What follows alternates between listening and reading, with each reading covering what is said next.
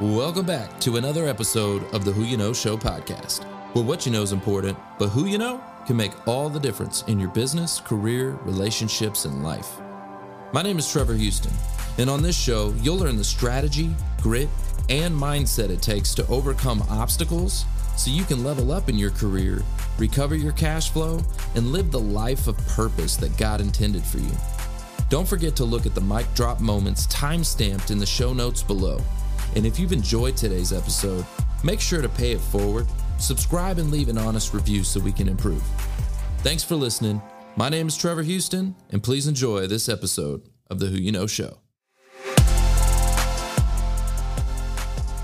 We got Michael freaking Goldberg in the house. What's up, Michael? Hey, how are you? Good to see you. So I did a post about the future, the next 5 years. And this was just a crazy off-the-wall kind of like prediction, right? So here's what I'm seeing, okay? Companies are going to go remote, okay? So all of these high rises, these big buildings and all that stuff. Oh, yeah. Well, they won't be gone, but what will end up happening is these will be turned into residential. Residential. Multi-use They property. will convert it. Yeah, they'll convert these into apartments and condos. It's going to be like Tokyo, where people are living on top of each other. These are going to be super, like Dallas, the population in Dallas is going to go through the roof.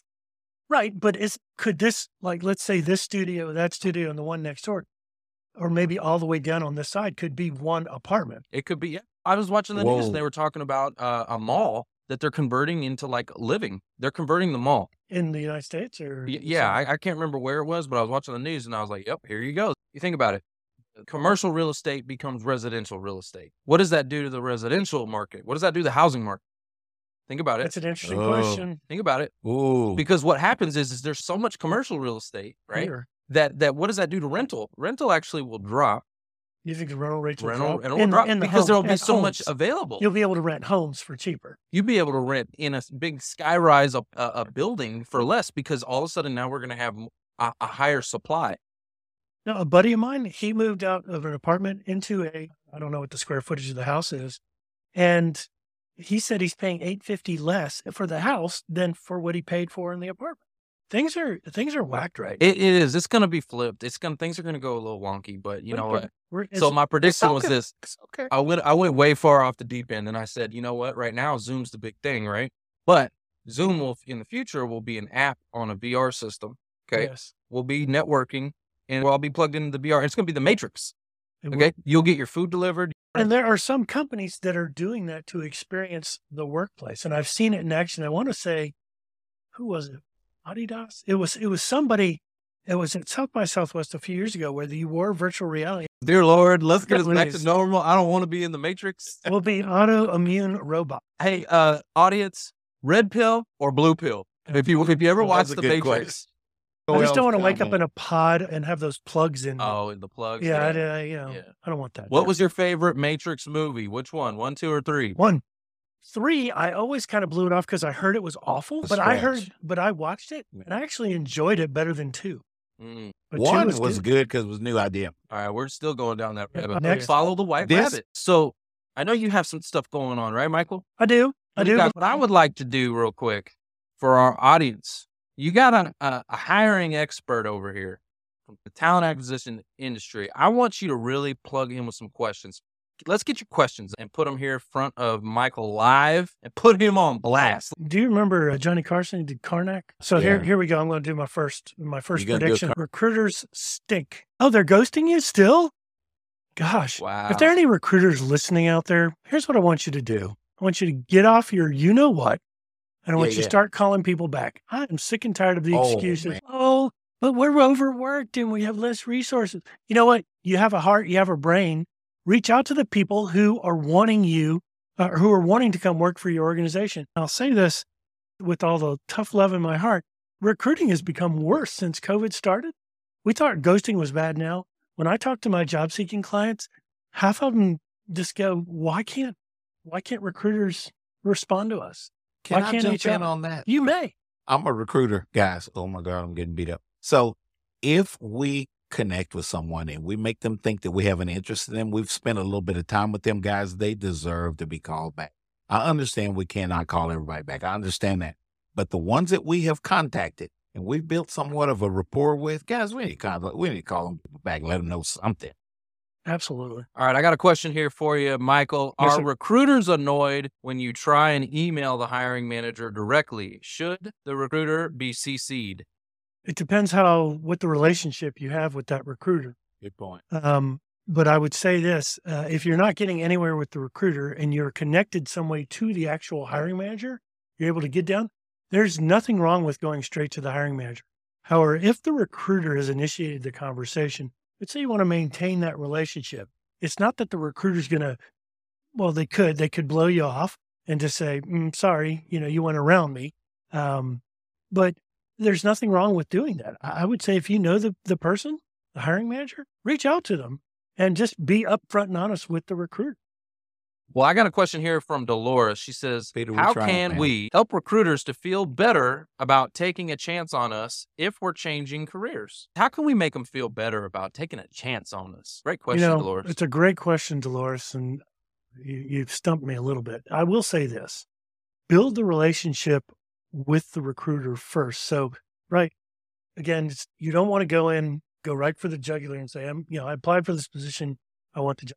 Build the relationship over time with the recruiter, maybe not in the first iteration of you wanting to be a part of that company in a particular job, but over time, let's say you get passed over, what you can do is send articles of interest to the recruiter, send them thank you notes, just check in to say, hey, how are you doing?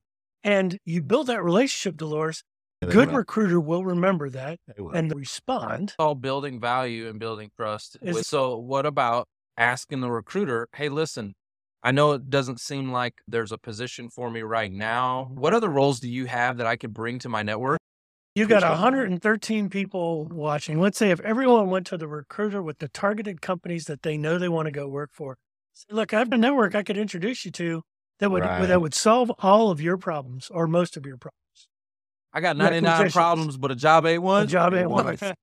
All right, we got to get Peter Sharrow's question, guys. Do you recommend the open to work frame on LinkedIn? Some people put O&O, some people got this new little green thing around the picture that says open to network, open for new jobs.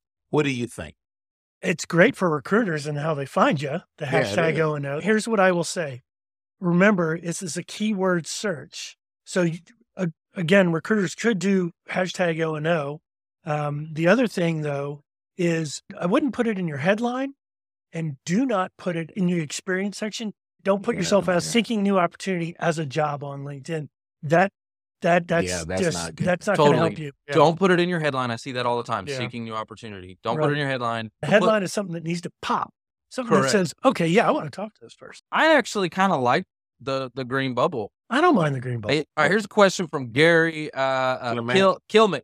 He says, what can I say to a recruiter who is looking for a purple squirrel? Wait, what? Say the question again. What can I say to a recruiter who's looking for a purple squirrel? Is Gary a purple squirrel? I got the answer for you, Gary. Check this out. At the end of your interview, you can say, hey, you know what? I appreciate your time. And I learned a lot about the company and all this stuff. And it was great. Appreciate it. Am I the purple squirrel you were looking for? There you go. Just ask. Say, look, if you're looking for a purple squirrel, you found it. But you think it's a great closing question. That's a good closing question. The other one that I like to give my clients is, hey, we've had a good conversation. I appreciate your time. Is there anything or any questions in your mind that are preventing you from moving me to the next step in the process? Close the deal, man. We're all salespeople in here. Close that deal. Yeah, you got to find out what the objections are because they may have that and they may be like thinking, you said this. I didn't like that. Right. Now, most of them aren't going to say anything. They're going to kind of keep buttoned lip. But it's a good question because it puts them on the hot seat. Good question. And you get them watching squirming. I've asked that question in interviews. It's fun to watch them squirm. I just tell them, when do I start? How about what is not in the job description that you want to see happen in the next 30, 60, 90 days? Is there anything there that's not in the job description? How about asking the question, what did you see in my resume that brought me here today? Like, why am I here in front of you? What did you see? I got here based off a piece of paper. That's a good question, Trevor. Why am I here? What did you see? And that's the number one. That's a good question. So the biggest thing for me when I'm coaching is your piece of paper has to be lined up enough to get you in, or your LinkedIn profile, Hello, whatever. It yeah. has to be buttoned up, right? Yes. But one of the things that I have discovered is that people do not prepare for interviews. That includes doing the research. That includes having their Yeah. list of questions prepared. You really should have, using your phone again, you should be role playing as, or have your significant other, spouse, brother, sister, family, mom, dad, whatever. You give them a set of interview questions that you know are going to be on there. You look at the responsibilities and pull out what those questions are going to be. And you have somebody ask you and you film it. If you don't have your story at the ready and you're not prepared to answer and tell it, and I always coach to the STAR methodology, tell me what the situation was, what were the tasks that you have to do to kind of line things up, then what were the actions that you took to make it happen, and then tell me what the results are. But not only have your success stories at the ready, have some stories that didn't go around, didn't go as planned. I guarantee you a question for at least those at a director level and above will be say, tell me about a time you led a project and it really didn't work out in your favor. And that's all they're going to say. You can either go on a 10-minute soliloquy about something, Behavioral. or you can go on, a 3 to 4 minute answer using the STAR method. So the question is, do you know what that company does? If you go to their website to check out why that particular job posting is there, if you know what the company does, you might be able to figure out some things. The best feature is look at the news feature. If that's not well populated, study the products. Dig down and hit the products or services, whatever it is in the drop down. Go through every single one. Don't just rely on what the career site is telling you. This reminds me of the Eminem song "Lose Yourself." You only get Is one that shot. Eminem, the rapper? Yeah, Eminem the rapper. You only get one shot. Now it's just a chance to blow. This opportunity comes once in a lifetime. Oh, I do like You it. better lose yourself in the moment. You I love own that. it. You like it? I used to play that song before every interview or client meeting. That Look song, me that up. song gets you pumped up. What's it called Marshall again? Mathers. Lose Oh, my yourself. Lose yourself. It's actually very inspirational. It is. Like, you got one shot. You better not blow it. Let me- Vomit I've on been a fan of sweater it. already. Mom's spaghetti. Wow.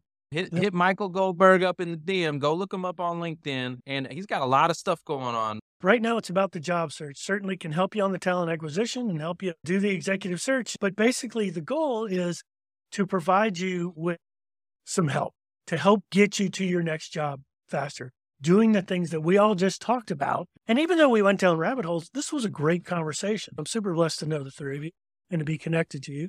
And I just can't say enough about tuning into the show.